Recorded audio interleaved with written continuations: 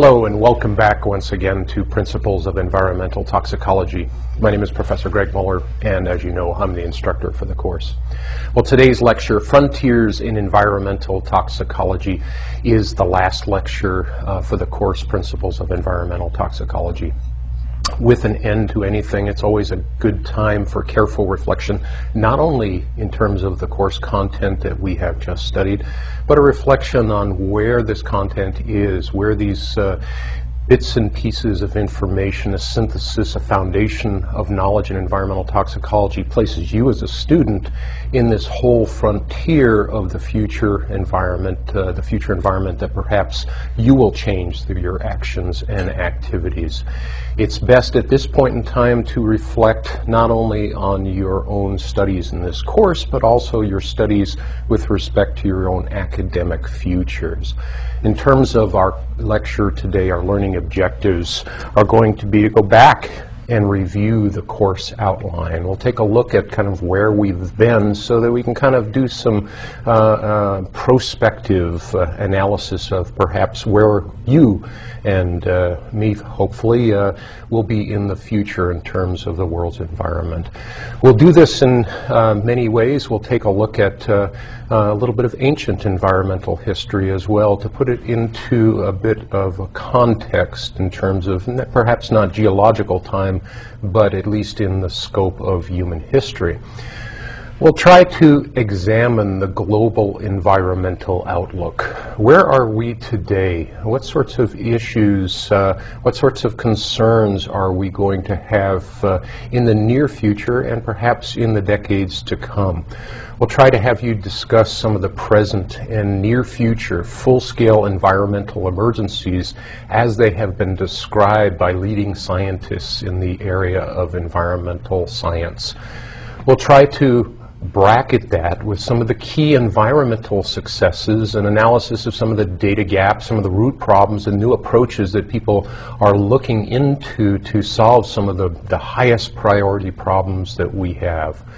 We'd like to have you understand some of the future challenges as well in this particular discipline of environmental toxicology. Well, in a course review, if you recall, we did a quick introduction to toxicology, give you some background. We introduced Rachel Carson's Silent Spring. We did this only to identify that, in fact, one individual perhaps was able to articulate the complexities of science and scientific concern about the future of the environment, in this case, pesticides and their use in agriculture, and how she was able to communicate that to the broader general public. This, in fact, was one of the catalytic actions in terms of the initial stages of the environmental movement here in this country, and it was paralleled in part of a larger amount of information that had been developed by scientists, by people analyzing man's interaction and relationship to his or her environment. We then did a lecture on the concepts of toxicology where we introduced some fundamental key information about what toxicology is, definitions, what is the scope of the professional directions that individuals take in toxicology, what toxicologists do. We then took an analysis in terms of a case study on pesticide residues, and we took a pesticides in residues in foods approach to focus us down. We didn't take as much an off-target, non-target environmental impact analysis, but what we wanted to do is look at the risk assessment, give you some background information, perhaps useful knowledge on how these, as we have called them, economic poisons, are used in public health. They're used in agriculture and many other applications, for example, rodenticides, to manage man's intimate relationship, perhaps, with the undesirable aspects of nature. We then went through some dose-response relationships, these quantitative relationships in toxicology, fundamental and key that the dose makes the poison, as Paracelsus would tell us. We'd like to introduce that things are in fact toxic if the dose is high enough. We then started going across the interface of chemistry into biology. And this is with the absorption of toxicants where these chemicals cross key barriers such as the epithelial barrier prior to the subject of the next lecture, distribution and storage throughout the organism. We then talked about biotransformation and how in fact the body organisms do have the capacity to biotransform, to actually detoxify in most cases, but in some cases intoxicate a particular chemical to increase its toxicity. This being fundamental biochemistry, enzymatic chemistry, phase 1, phase 2 chemistry, principally to make molecules that are more lipophilic into molecules that are more easily soluble in the urine stream. We then reviewed a little bit of target organ toxicity, such as neurotoxicity, hepatotoxicity, nephrotoxicity, to give you an idea of some of this organ-specific endpoints of various types of toxicants and how clinical medicine analyzes in terms of clinical parameters such as liver enzymes in the bloodstream the hepatotoxic effects of certain types of chemicals. We then did an interesting lecture that looked at how toxicants interact with the molecules of life. Some of these disease endpoints can be heritable in terms of an intoxication of the parent will yield an intoxication of the offspring. These areas were teratogenesis, mutagenesis, and carcinogenesis.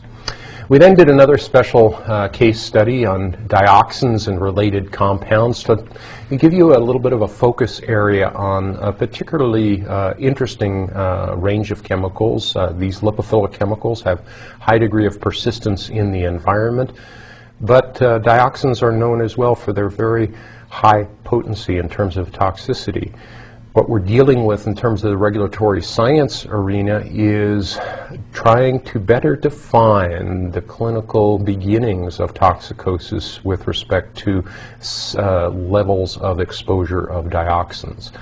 This introduced us very well into the next subject, which was risk assessment and risk management, and we went through basically the EPA CERCLA Superfund exposure and assessment methodology. This is the standardized human health risk assessment methodology that is currently being used.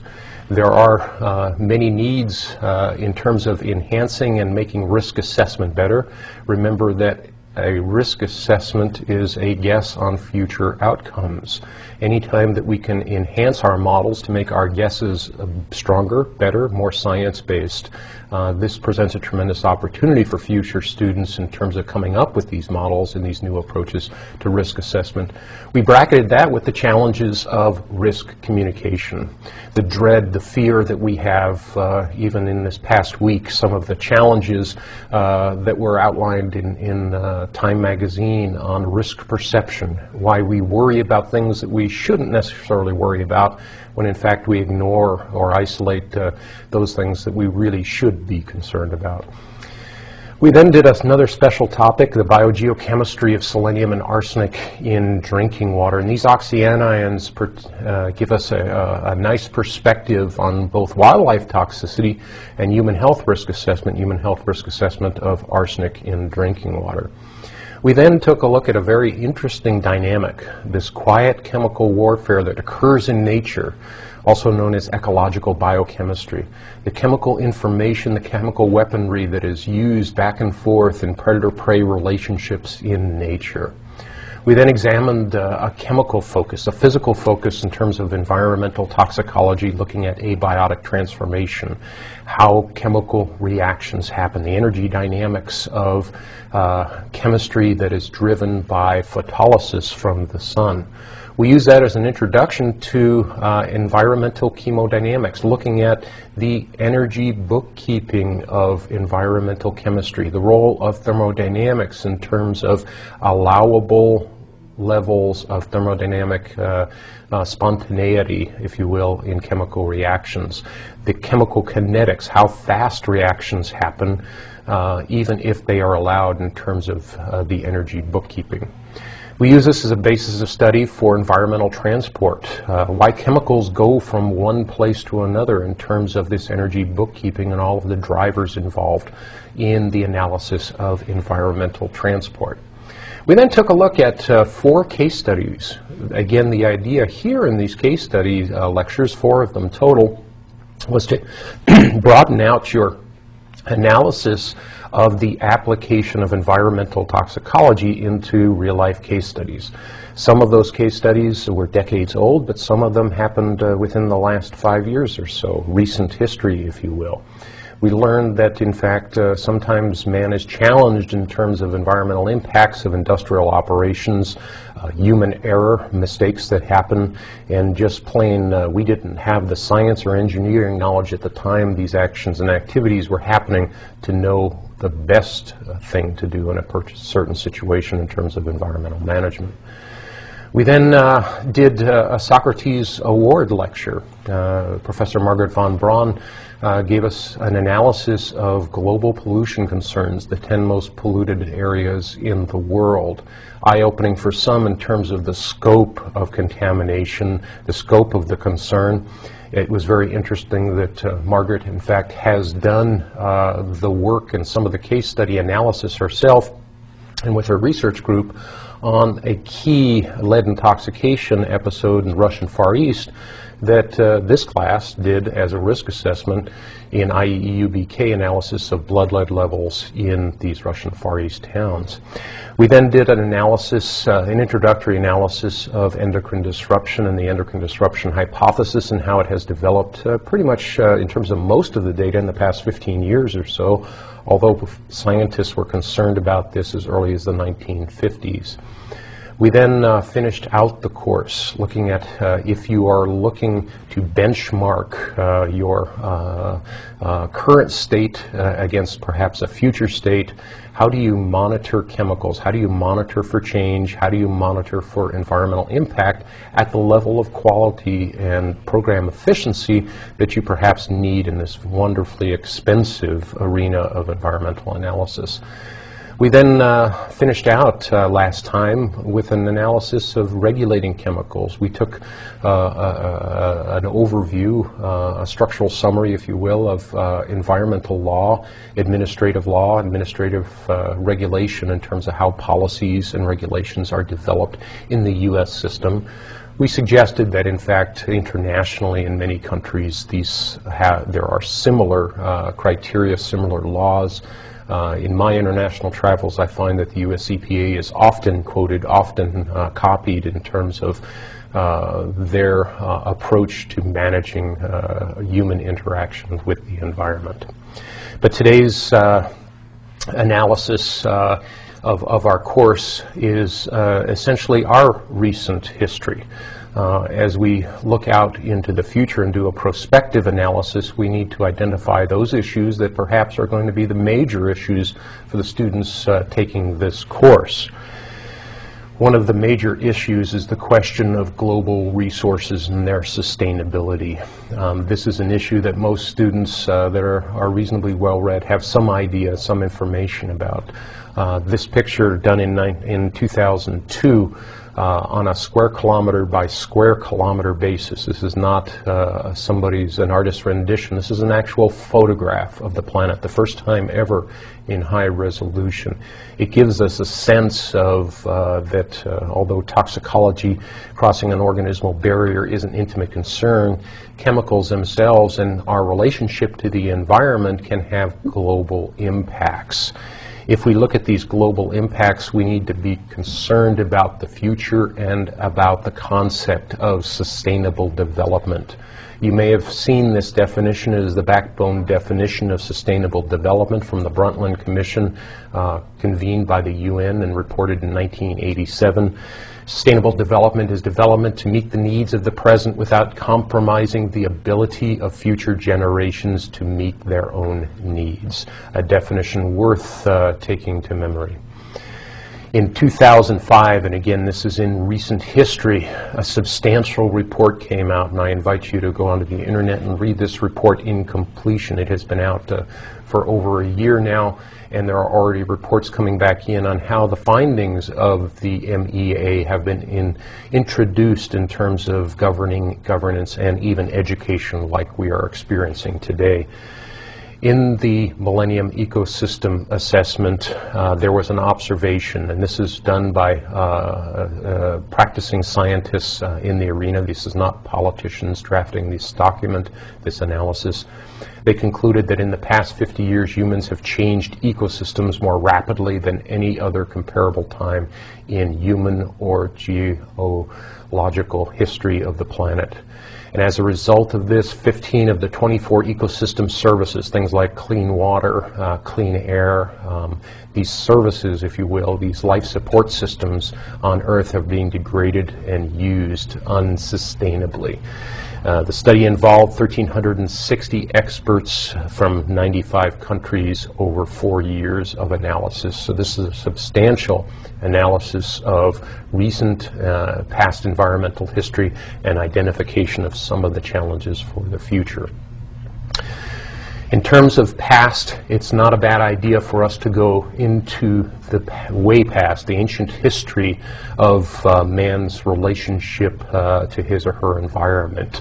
I happened to be fortunate enough last year to have a Fulbright fellowship to teach in Greece and teaching in the island of Lesbos, where Aristotle actually started his first school. Aristotle, the first university professor.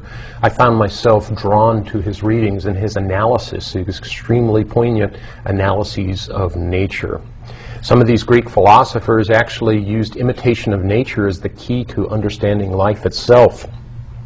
In terms of early observations, Aristotle was particularly focused in terms of what he and his colleagues at that point in time, 350 BC, in his book Metrologia, a very interesting quote. We talk about our current observations of things like global climate change, global warming. This is from 350 BC, 2,300 years ago. The quote is, "Change has happened in Greece, the land about Argos and Mycenae. In the time of the Trojan Wars, Argos was marshy and could support only a small population, whereas the land of Mycenae was in good condition and thus superior. Now the opposite is the case. The land of Mycenae has become dry and barren, while the Argive land has become fruitful. Now the same process that has taken place in this small district must be supposed to be going on over whole countries and on a large scale." So here is perhaps the earliest observation of man's ability to change the environment. Perhaps we should focus and reflect on what the ancients had to say in terms of relationships to nature. Greek mythology linked the concepts of justice and nature very early on. In fact, the goddess Themis, the goddess of law, was the daughter of Gaia, the goddess of the earth. And so this relationship of humankind to the environment, the relationship to nature, was a part of Greek mythology. The Greek playwright Aeschylus in 500 BC referred to barbarians as people that didn't understand nature in his tome Prometheus Bound. The quote is, "Though they had eyes to see, they saw to no avail. They had ears, but understood not. But like shapes and dreams throughout their time, without purpose, they wrought all things in confusion. They lacked knowledge of houses turned to face the sun, dwelling beneath the ground like swarming ants in sunless caves." And so again, relationship of humankind to nature is an important part of Greek history. In classical Greece, they were able to observe changes in their own environment due to the interaction of local populations. From 500 BC forward, Greek coastal cities became landlocked after deforestation primarily in this Mediterranean climate with very limited resources, wood that was used for fuel, for shipbuilding, and for other construction. This overforestation, deforestation activity allowed erosion, soil erosion, and this erosion actually siltated some of the bays and mouths of rivers. You've probably all heard the term a meandering river. This came from a place in the northeastern part of the Aegean Sea. There was in ancient Greece, there was the Meander River was so silted that it became twisted and turning, and to this day it is still a silted, erosion-impacted water body. The Greek philosopher Plato in 400 BC compared the hills and mountains of Greece to the bones of a wasted body. All the richer and softer parts, he says, have fallen away and the mere skeleton of the land remains. And so, again, a focus on ancient history, ancient Greece in this particular case, that in fact man has been observing his or her impacts on the environment for well over 2,000 years. Herodotus' history, a Greek historian in 450 BC, recounted the meeting of King Cratius and Solon. Cratius of Lydia, the king of Lydia, was probably the wealthiest, most powerful individual. This was in Eastern Asia. Solon was the father, if you will, of modern law. And in ancient Athens actually wrote and the first interaction of the legal system with a population, a community. Some say that because they had adopted his on a 10-year trial, his recommendations on interactions in the court of Athens, he took off and left town so that in fact he couldn't personally be challenged. On his journeys and his meeting with essentially the most powerful individual, King Croesus, at that time, King Croesus had a big ego, as probably a leader of his power and wealth had, and asked Solon, who was also regarded as being a wise man, who is the happiest and blessed of all humankind. And in this story, it's apparent that Croesus was essentially fishing for compliments from Solon, saying, "Of course you are king." But in fact, the response of the wise Solon was, of course it is impossible for one who is human to have all the good things together, just as there is no one country that is sufficient of itself to provide all good things for itself. But whoso possesses most of them continuously and then ends his life graciously, he, my lord, may justly win the name you seek, at least in my judgment. And then he goes on to clarify, but one must always look to the end of everything, for to many the God has shown a glimpse of blessedness only to extirpate them in the end. Some cautious warning that in fact as we collect our treasures, there are more important things in life than material possessions, than what you have. Our health, if you read certain translations, our health, relationship with family, who we are and what we are, not what we possess. This introduces for us the concept of sustainability. Sustainable development will be important parts of your future. You will be asked to justify the sustainability, the life cycle assessment of many of the actions and activities that will be a part of your future lives and your future careers. It's good for us to review the fundamental sustainability principles. They are efficiency, doing more with less, conservation, using fewer resources, resource substitution, where in fact you use plentiful and safer resources, resource recycling, that we extend the life cycle of what we have pulled out of the earth or used in terms of resource consumption, and that we promote sufficiency, we promote sustainable consumption. It's been said if the world's population had the same level of resource consumption as the United States, we would need 6 planets worth of resources. So in fact, there are some that consider us as Americans to be a part, if not the major part, of the problem in terms of global sustainability. Some of the core features of sustainable development: it's anthropocentric, meaning it's us. We have to look at our own behaviors, how we relate to the environment, how we relate, how we consume, what we consume. Another feature is generational equity, that in fact we're thinking ahead like the Native Americans that thought 7 generations ahead in terms of being future-oriented. It's associated with global economic development with equity. The idea being that just because we have, that we can't isolate the have-nots and say, you can't do it, we've already consumed the world's resources. It's precautionary. We have to look at physical sustainability of resource consumption in a total life cycle assessment. Global climate change, global warming, CO2 in the atmosphere is only something that has really kind of come to play in terms of an observational dynamic in terms of climate change, in terms of CO2 levels in the atmosphere in the past 20 years or so.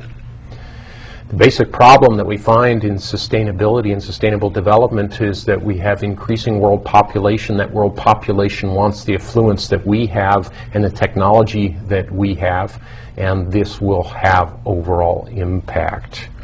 When you look at the population of the world, just over 6 billion, projected in 2050 to be almost 9 billion, and that 9 billion number is actually an improvement because earlier estimations of population growth, models of population growth, predicted as high as 12 billion people by 2050. It is going to be an increasing challenge as human population increases to feed, to shelter, to power these increased community sizes and the increase in population.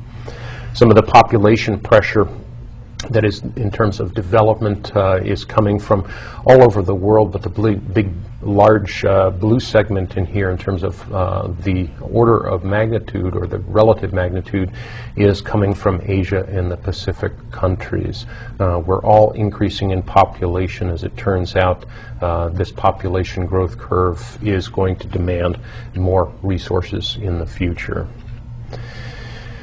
In terms of the affluence of these affluence desires of these future populations, if you look at the world gross domestic product, right now we're looking at, in the trillions of dollars, about $40 trillion. In terms of the GDP projected for 2050, we're looking at normalized values well in excess of $100 trillion. And so as economies develop, as resources become in greater demand, there will be greater challenges. Currently, in terms of vehicle ownership, the United States, in terms of vehicles per 1,000 people, we're up approaching 800 vehicles per 1,000 people. The looming challenge in terms of resource consumption is in the large population areas of China and India. If we project out into the future, same sort of desire for affluence, the same desire for technology in these high population density countries like China and India. In fact, the resource consumption challenges in terms of sustainability will be even greater. The areas of Midtown Manhattan here in terms of air quality, resource consumption dynamics are now just starting to show. This is an aerial photograph of the Yangtze River Valley in China. There are current trends that suggest that the consumption of the world's iron, steel, and concrete is has increased to about 30% for the developing countries in Asia. As individuals are driven towards their desires for technology and affluence, we will transition from perhaps appropriate or less impacting technologies to major urbanization, major industrialization, major resources. We have to draw attention to making sure that these technologies, as they are developed, become appropriate technologies, lighter impact technologies, sustainable technologies. We have to have an eye on the future, which is extraordinarily difficult in a struggling environment in terms of struggling growth, struggling to meet the demands of a people developing to improve their country, their national status, their economic and cultural situation. In terms of how governments and society interact with sustainability and sustainable development, this can be through government and development of environmental policies. Government can have direct regulations, so we can make laws in democracies and in other forms of government that actually limit or manage sustainability issues. Government can also introduce economic incentives and instruments. These market-based incentives establish fees for certain activities. There's a reward cycle, perhaps, in terms of even the ability of governments to do tax rebates for pollution prevention. There's also the less talked about aspect, perhaps even more important aspects of governance. Governance is the informal attribute of environmental policy. There are many tools for governance, environmental management systems that a company may have, things like ISO 14000, the International Technical Standard Order for green manufacturing, if you will. Concerned individuals, even management of your own households. Do you recycle? Do you shop sustainable in terms of how you challenge your own personal consumption habits with essentially your own goals and the future of human relationship with the planet? The land impacts, if we look in recent history in terms of sustainability, there's many indicators in the global environmental outlook that are of great concern. Most scientists look even in the past several decades and project out in the future with great concern. This is Landsat image of the Saloum River in Senegal. In the top here, this was in 1972, and 20 years later in 1992. What you need to notice on here is the density of the dark red areas in the center, less dense in the bottom figure. This particular diagram shows that even in this particular river delta, which is a protected area, there has been substantial development, double-digit percentage at least, of loss of this protected area, this fragile ecosystem, as we've talked about in environmental toxicology, estuarine systems, that even in the past 2 decades, even in a protected area. If we take a look at some global statistics, the area under arable in permanent crops, and these are in million hectares, you can see that in general most countries are reasonably flat. The Latin America developing countries are steadily increasing. Europe in the green is pretty much consistent or constant or decreasing, but there is a substantial increase in terms of the burgeoning populations in the Asia-Pacific countries and a response in terms of local agricultural development. This means more land being put into agricultural production, and that means more resources in terms of irrigation water and in fertilizer consumption. Overall, though, fertilizer consumption globally has been somewhat flat.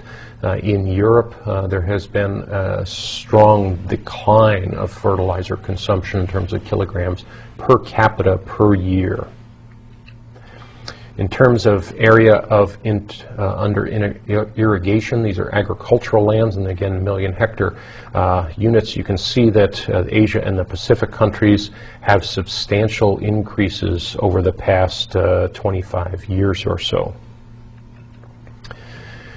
As we take more land into agricultural production in some of these countries, we start bordering on other uses for various types of land, whether that be urban areas or industrial areas. This particular slide shows agricultural lands next to a mining slag waste product area. There's an interface between the human food chain and industrial waste byproducts. Chemical degradation is responsible for about 12% of global soil degradation. Soil degradation from various types of activities, primarily overuse in agriculture, erosion from land use practices, tillage practices, has been significant. The dark red areas, including the United States here, and the lighter red areas show that in fact where man has been, there has been significant soil degradation. Topsoil, the fertile outer shell of this land It takes hundreds of years, thousands of years in some cases to develop. It is washing out, in many cases, washing out to the sea. Water pollution continues to be a global trend. In some countries in Asia, 98% of the wastewater coming out of municipalities, coming out of industry, actually gets dumped directly into the oceans. In the Caribbean, it's up to about 90%. Many areas of the world actually do still use the ocean's waters as a dumping ground for wastewater. Some of the water quality indicators over the past 2 decades have also shown slight increases. The reason this is of concern is because with groundwater degradation, water quality degradation, there is more likely a source of human disease. When we look at dissolved nitrogen, we use it as an indicator of whether or not what we are doing on the surface is in fact impacting groundwater. What we can look at is as an indicator of chemical pollution, such as pesticides, but also as microbial pollution, pollution, for example, from E. coli or coliform bacteria, from wastewater use and septic tanks on the surface. Some of the indicators suggest that Europe is continuing to be, because of its population density, dramatically impacted with about 3 parts per million overall. 3 parts per million total nitrogen. When you start getting towards 10 parts per million total nitrate in water, the primary form of nitrogen in groundwater, you start having the crossover into risk situations that lead to methemoglobinemia in infants. In BOD, or biological oxygen demand, again another water quality indicator that is an indicator of cultural eutrophication, the formation of algae mats on water. You can see that in Latin America over the past 20 years, a substantial increase in overall water degradation. We have the concept that we've introduced here of persistent organic pollutants. And we've talked about in some of our case studies and some of our analyses that in fact these persistent pollutants such as PCBs can actually volatilize. They can globally hop. They can be transboundary great distances, if not hundreds and thousands of miles across the globe. If it in fact is persistent, it has the ability to have a global impact. All of these processes suggest in the future that we have to have great attention to these persistent bioaccumulative and toxic chemical compounds that we introduced here in this course. We talked briefly about the Antarctic ozone hole, how it seems to be stabilizing, but perhaps not fast enough. They're projecting decades worth of perhaps time before we see that a retreat of the ozone hole. For the first time ever in the development of the Antarctic ozone hole, we saw that human activity can actually have a direct short-term interaction with the ecosphere of the planet. Chlorinated fluorocarbons have only been in use for several decades, about 4 or 5 decades, as refrigerants, and in that time we have managed to, in fact, have a dramatic impact on the sustainability of at least one part of the globe. The good news, as we have talked about in the course, is that the consumption of chlorinated fluorocarbons, CFCs, has decreased steadily. You can see that in this particular graphic, the decrease, the major red curve here, which is the global decrease, has been significant since 1989. So in relatively rapid time, the world's populations, industries have responded. Scientists have come up with alternatives in terms of alternative refrigerants, and so this is a good indicator that, in fact, we as a people can be responsive to planetary, global sorts of challenges. In this next slide, we have the energy use per unit of GDP. We see that, in fact, it's gradually decreasing. So the efforts that we are doing in terms of energy efficiency, and that can be a cost basis in terms of energy. The days of cheap petroleum hydrocarbon, cheap gasoline, have been announced as being over. Fossil fuel consumption now has to be met with enhanced conservation, enhanced efficiency in terms of engineering efficiency of the types of engines and motors and other processes that use these dramatic resources. There have been several countries, including North America, that have substantially increased their unit of energy per unit gross domestic product. The total renewable energy supply has risen considerably over the last decade. If you take a look at this graphic, wind generation in terms of the amount of kilowatts per hour of energy produced has increased dramatically over the past decade and a half, since 1990. And there are other renewable energy such as solar energy that are also seeing increased use. Most people in the energy field suggest that we will have to come up with better ways, non-petroleum hydrocarbon ways to manage the impact of global climate change with ever-increasing needs for energy and energy consumption. One of the byproducts of energy, and primarily in coal burning, is the concentration of sulfur dioxide in air. In selected cities in this graphic, in 1985 to 2000, you can see that in New York, Mexico City, and pretty much quite a few international cities, there has been dramatic increases overall in terms of the global impacts of and release of sulfur dioxide over time, some countries doing better than others. In the Netherlands, they've actually done an analysis of what behaviors, what changes have actually led to this reduction in sulfur dioxide emissions. The sulfur dioxide emission here, down here in the bottom dark green line, is the overall emission. The largest segment of responsibility in terms of changes of behavior is flue gas desulfurization. Other major impacts included a reduced sulfur content in coal, improved efficiency, and a fuel shift away from coal. So overall, sulfur dioxide emissions have decreased. Sulfur dioxide yields acid rain, which can release heavy metals into aquatic ecosystems and have degradation on plant life and plant systems as well. Basically, due to the removal of tetraethyl lead from leaded gasoline, the concentration of lead in micrograms per cubic meter in air in selected cities has gone down over the past several decades. This graphic from 1985 to the 1999 shows that in most major cities there has been a dramatic drop following a switch in the type of fuel additive.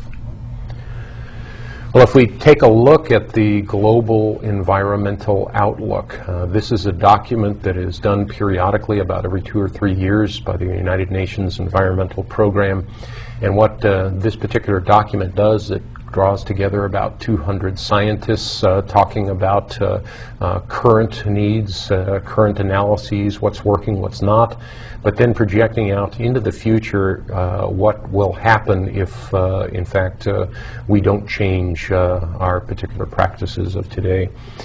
As it turns out, global emissions of carbon dioxide reached nearly 24 million tons in 1996, and this was about 4 times the 1950 total. And so we have dramatically increased as we have industrialized many different countries on the planet. Without the Montreal Protocol, the protocol that limited the production and use of chlorinated fluorocarbons, levels of the ozone depleting substances would have been 5 times higher by 2050 than they are today. And so, in fact, this is a very dramatic success in terms of, again, changing behaviors. In 1996, 25% of the world's approximate 4,600 mammal species and about 11% of the almost 10,000 bird species were at significant risk of total extinction. This has been a dramatic decline and potential decline in the future of biodiversity of the world's species. If we take a look out into the future and extrapolate present consumption, 2 out of every 3 people by 2025 will be living in water stress conditions. This is a drinking water dynamic. More than one half of the world's coral reefs are threatened. About 80% are at risk in the world's populated areas. Exposure to hazardous chemicals has been implicated in very numerous adverse effects on humans, from birth defects to cancer. Global pesticide use results in about 3.5 to 5 million acute poisonings per year, and so this is perhaps best referred to as misuse, but agricultural farm workers are probably the least protected in terms of chemical protections of agricultural pesticides. Some 20% of the world's most susceptible drylands are affected by human-induced soil degradation, and the livelihoods of more than 1 billion people are at risk because of soil degradation and global desertification in many areas of northern Africa, the Mediterranean, and in parts of China. Global CO2 emissions continue to mount. This graphic gives you an idea of the increase since 1950. Over the past decade, it's been 1.3% per year, 1.3%, or nearly 300 million tons a year. The anthropogenic emissions of CO2 were slightly higher in the latest reported year, which was the year 2000. You can see that on a totalized basis, North America leads in terms of the numbers of tons of CO2, and this is primarily because of the automobile and some industrial operations, coal-burning power plants, use of fossil fuels. These emissions are increasing. We've also seen an average temperature increase in the United States. This graphic is the trend line and the average annual temperature. Globally, we've seen about a 0.6 degree centigrade increase over the past century. There's great discussion about what the tipping point is in terms of temperature rise, the tipping point in terms of changing dramatically the various environmental support systems on the planet. People think that that tipping point might be 1 degree, so we're over halfway there. Others think that it might be 2 or 2.5 degrees. Scientists that look at global climate change are looking at some indicators around the planet. This is Eurasian River discharge, an anomaly that seems to be tracking the surface temperature, surface air temperature. Essentially, surface air temperature rising is increasing snow melt and snow runoff, glacier melting, increasing the amount of fresh water leaving terrestrial systems into the ocean systems. You can see that here the discharge anomaly, shown in red, is increasing and appears to be tracking with increase of temperature, as would be reasonable in terms of increasing climate temperature changes. Part of the problem with this rush of fresh water into the saline ocean system is declining salinity levels. These graphics are a little bit hard to see, but you can see downward trends. This is North Atlantic over the past 4 decades, declining trends in salinity. The ocean is becoming less salty. What happens here is it changes the overall water chemistry, the density, the ability of the water to actually carry CO2, the ability of the water to actually modulate temperatures throughout all of its cycling throughout the ocean systems. This gives an ocean circulation diagram in terms of the warmer waters and then the deeper cold waters. With a change in the thermohaline circulation, there will be, according to these scientists, a change in ocean circulation. Since ocean circulation dictates weather patterns, dictates environment in terms of weather to many parts of the globe, there can be dramatic increases or decreases in temperature and in storm activity, such as hurricanes, just due to the increased amount of fresh water appearing and diluting the salt water in the oceans. When these 200 scientists in the GEO report, Global Environmental Outlook, were surveyed for what they considered to be the major emerging issues, climate change was the most cited issue, but then when you take a look at water scarcity and pollution and all the different attributes, freshwater pollution, waste disposal, air pollution, soil deterioration, down here, that as it turns out, water is actually the greatest concern for future management of sustainability. These scientists also were able to declare full-scale emergencies in their consideration of what the major concerns are in terms of our present relationship with the planet. The world water cycle demand is at a crisis stage. Land degradation has reduced fertility and agricultural potential in many areas. Tropical forest destruction has gone too far to prevent irreversible damage. The amount of rainforest that is being destroyed has a dramatic impact in terms of the ability of the atmosphere to balance carbon dioxide, and with the impact of potential for greenhouse effect. Many of the plant species have already been lost or condemned to extinction, just in terms of they have to be heavily managed if they're going to survive, and perhaps even protected. And this has to do with development, encroaching populations, community borders, and resource consumption in many of the habitat areas for many species. Many marine fisheries have been grossly overexploited, and recovery will be slow, if ever. There are current and more recent projections out in the last month or so that suggest by 2050 that many of the world's fisheries will be completely fished out at the current state of consumption. The additional full-scale emergencies suggest that more than half of the world's coral reefs are threatened by human activities. Coral reefs are an abundant life resource in terms of the marine fishery. The urban air pollution problems are reaching a crisis dimensions in many of the megacities in the developing world. Mexico City has got an incredibly challenged atmospheric pollution situation. High density urban areas in many parts of the developing world have destructive air pollution, air quality. It's probably too late to prevent global warming as a result of greenhouse gas emissions, and most informed scientists suggest that even massive changes to present consumption will only have a slow relationship to changing or steering it so that, in fact, it doesn't cross what many project as being the tipping point. This all sounds very doom and gloom, and in fact some of it is extraordinarily serious and extraordinarily challenging in terms of you and your futures and the world that you will inherit in terms of your careers. We have to, in terms of addressing some of these future challenges, look at the recent past and even the present for some key environmental successes to give us kind of hope for the future. We have some hope that the ozone layer is expected to have largely recovered within a half a century. There are still some concerns in terms of dynamics of other chemicals that we are still using. But in fact, this is at least encouraging that we've been able to eliminate this particular chemical and at least slow or bring to a halt the increase of the ozone hole. The first international steps have been taken to tackle the issue of the global climate change. Kyoto signatories are increasing yearly.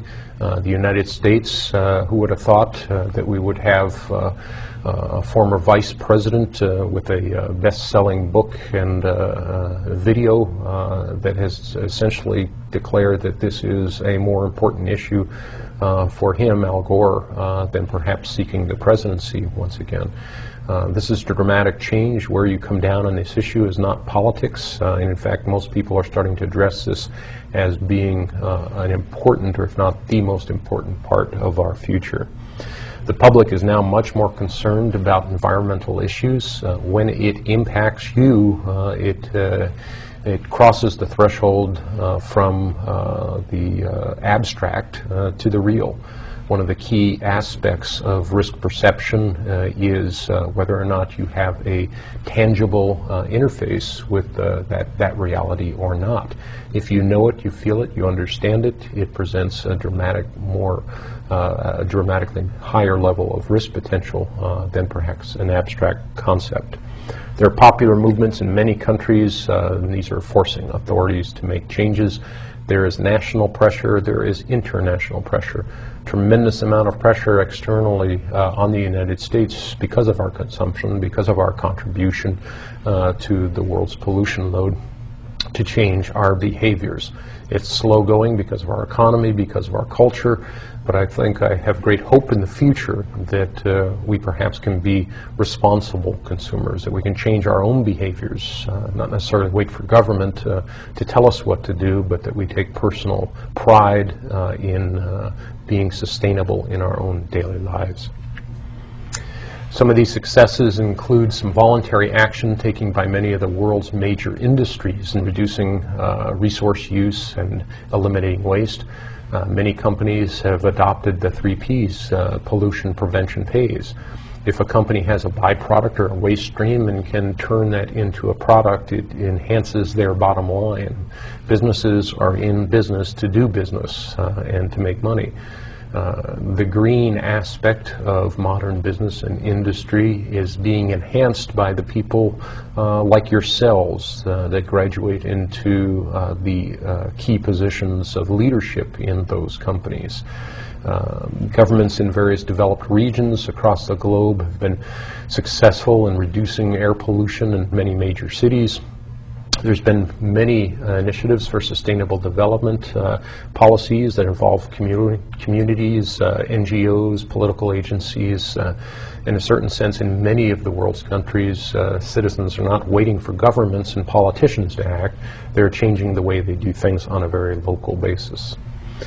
The number of parties that have signed on to multilateral agreements like Kyoto, like Montreal, has increased. You can see each one of these bars represents a major multilateral environmental agreement, 1971 to 2004. On the y-axis, the number of countries signing. You can see that over the past decades, the number of countries that are signing on to these agreements have dramatically increased. There are still some knowledge gaps in terms of our global environmental outlook. We still lack a comprehensive view of some of the interactions and impacts of global and inter-regional processes. We lack some of the information on the current state of the environment and how it interacts with human activity. We don't have clear science on many attributes and aspects of the human relationship to the environment. There are few tools to assess how developments in one region, transboundary effects, will affect others. There's also the sociological questions, the cultural questions that we have to ask ourselves. Are the dreams and aspirations in one region compatible with global sustainability? Can we bring up the world's developing nations in a fair and equitable way in terms of quality of life, access to health care services, access to quality of life, at the same time managing global sustainability? We need to approach tackling the root causes. Many of the environmental problems are not policy-based. They have to do with us, our own personal resource consumption, the decisions that we make as individuals, as communities. We need to look at reducing population growth, managing population better, reorient consumption patterns, increase the efficiency of resource use, including recycling, figure out how to maintain or increase the standard of living while decreasing impacts on the environment. We need to be more creative, perhaps. One use is perhaps of a resource is not good enough. We need to find out how to reuse and recycle fundamental commodities like water. Think about it. When you take a shower, you are taking a resource and that goes out the drain and gets essentially put to waste. In many environments, the access to fresh water, coupled with economic and population growth and development, is not going to allow that resource to have just one use. We have to come up with new approaches to engineering water reuse and recycling. We need to look at taking an integrated approach, integrate these various environmental issues into mainstream thinking. Perhaps, unfortunately, in the United States, green thinking has become colored with politics. I think having a relationship to environment is not a political relationship, although it's been mapped as having such. We need to look at agriculture, trade, investment, research and development, infrastructure and finance, and how we can green those activities, not in a political way, but in a relationship to the environment fashion. We need to integrate environmental management in terms of everything that we do. When we make a decision to drive 3 blocks to the grocery store, we are making a decision to consume resources at the cost, perhaps on a collective basis, of enhancing damage to the environment. We need better international action to improve the environment, coordination and agreements, often tough when, in fact, some of the nations of the world have trouble even talking to each other.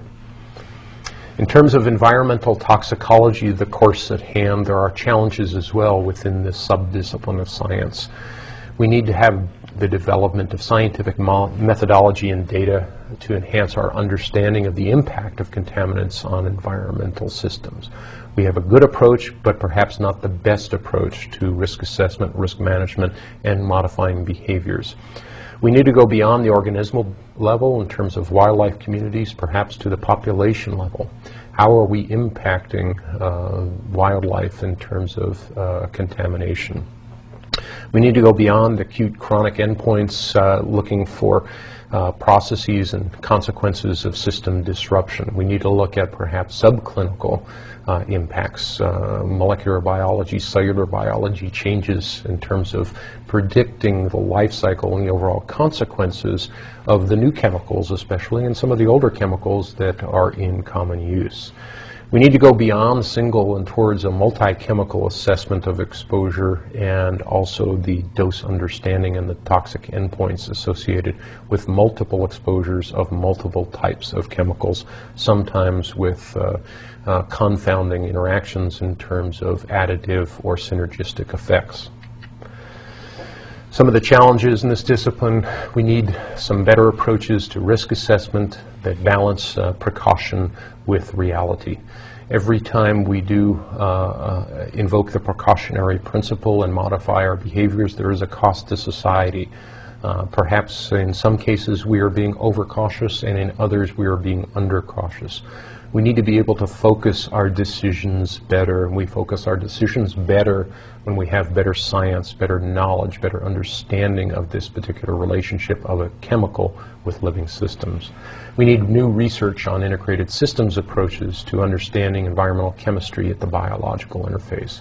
What happens? How do we mitigate? How do we minimize the potential for negative consequence when, in fact, some chemicals in use have wonderful consequences in terms of making us healthier, making food more abundant, making our lives better in terms of our relationship with the environment. Finally, we need to educate the world's people about personal linkages to environmental quality. Well, this gives you the end of the story here in environmental toxicology. This course, Principles of Environmental Toxicology, is a joy for me to teach. Hopefully you, as a student enrolled in the course, have found this to be useful in terms of enhancing your overall understanding of the relationship to chemicals and organisms, the relationship of human activities as we produce synthetic chemicals in terms of overall environmental health, and perhaps even more importantly, a better understanding of nature and the role of chemicals in nature. I've been honored to be working with you as your instructor in this course this semester. I look forward to hearing about the great things that you do in your future. With that, Godspeed. Good luck to you. Thanks so much.